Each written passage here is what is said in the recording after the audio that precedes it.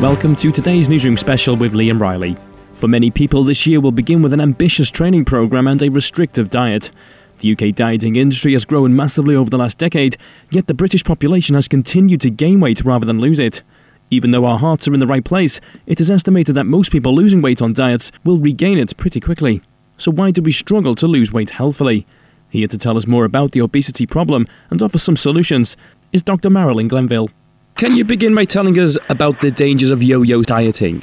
Yes, yo-yo dieting is a tricky one because it's where people may go on a very strict diet and then they come off it and the weight goes back on again, and then they're going on another strict diet, often more stricter than the first one they went on. And the difficulty of being on this roller coaster of dieting is it can more than double our risk of an early death and increases our risk of type 2 diabetes, high cholesterol, high blood pressure, and can even increase our risk of heart attack or stroke. So we don't want to be on this roller coaster of dieting, never getting off this treadmill, because it actually affects our long-term health.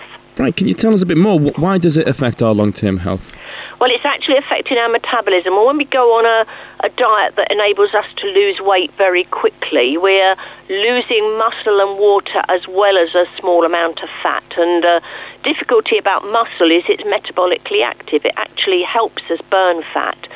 And when we go back onto ordinary eating, the weight that we lost, including that muscle weight, goes back on as fat. So we actually get fatter after the diet, and then we're going to need one that's stricter because we've got fatter after that first diet, and then we're going to need another diet to lose more of that fat. So we're going on this roller coaster. It's very demoralizing as well because people feel like they failed and the weights come back on again and oh my goodness, I've got to do another diet and I need to do one that's stricter than the one I've just done. And, you know, it gives an unhealthy attitude about food as well. It becomes a distortion. You know, they're not socializing well. It's difficult to go out, you know, family, friends, that sort of thing. And it's not a healthy way to be and to think about our food like that.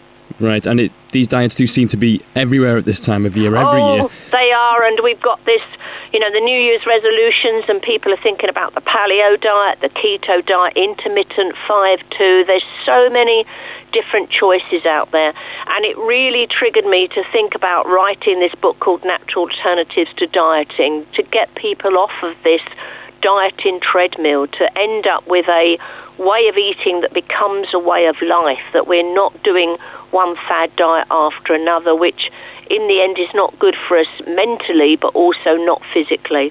And we are becoming, well, it seems that we're becoming an increasingly obese nation. So why do you think there's such a problem with weight loss in the UK?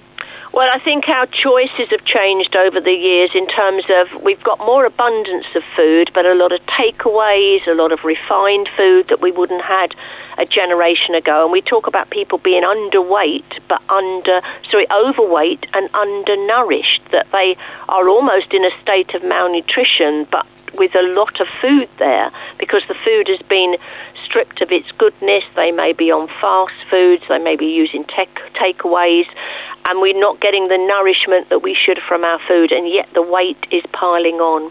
Right, okay, so what would you recommend as being a more sustainable way of dieting? Well, I think we have to think more in terms of health and not think about a diet, that we want a way of eating that becomes a way of life, that we're going to eat well 80% of the time. There will be the other 20% when we're on holiday or birthdays or weddings where we just let it go, but it needs to be a different way of thinking and that we're not after a quick fix. I know it will be slower, I do understand that, but it's going to be permanent. We're thinking of a long-term benefit and a long-term benefit for our health and also our children's health as well. And can you explain the benefits of adding vitamins and minerals to your diet? Yes, so there are certain nutrients, and especially if people have been on restricted diets, restricted certain food groups or calorie reduction, they can become deficient in certain nutrients. We can think of things like the omega-3 fats, which a lot of people may have taken out because they've taken out all fat as being bad, where some fats are really good for us. We know chromium is a mineral that gets stripped away when we refine the carbohydrates like white flour, white bread. And actually chromium helps us control our cravings, sweet cravings, going for binges, that sort of thing.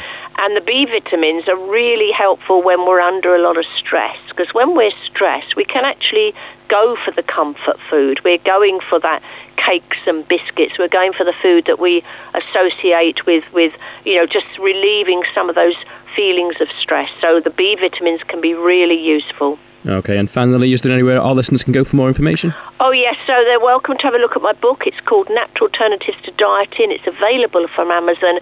And I have a very educational website called MarilynGlenville.com, and they're very welcome to download any information from that website. Dr Marilyn Glenville, thank you very much for your time. Thank you, Liam. Across West Yorkshire, Manchester and Glasgow, this is Sunrise Radio on FM, DAB, online, mobile, tablet and TV.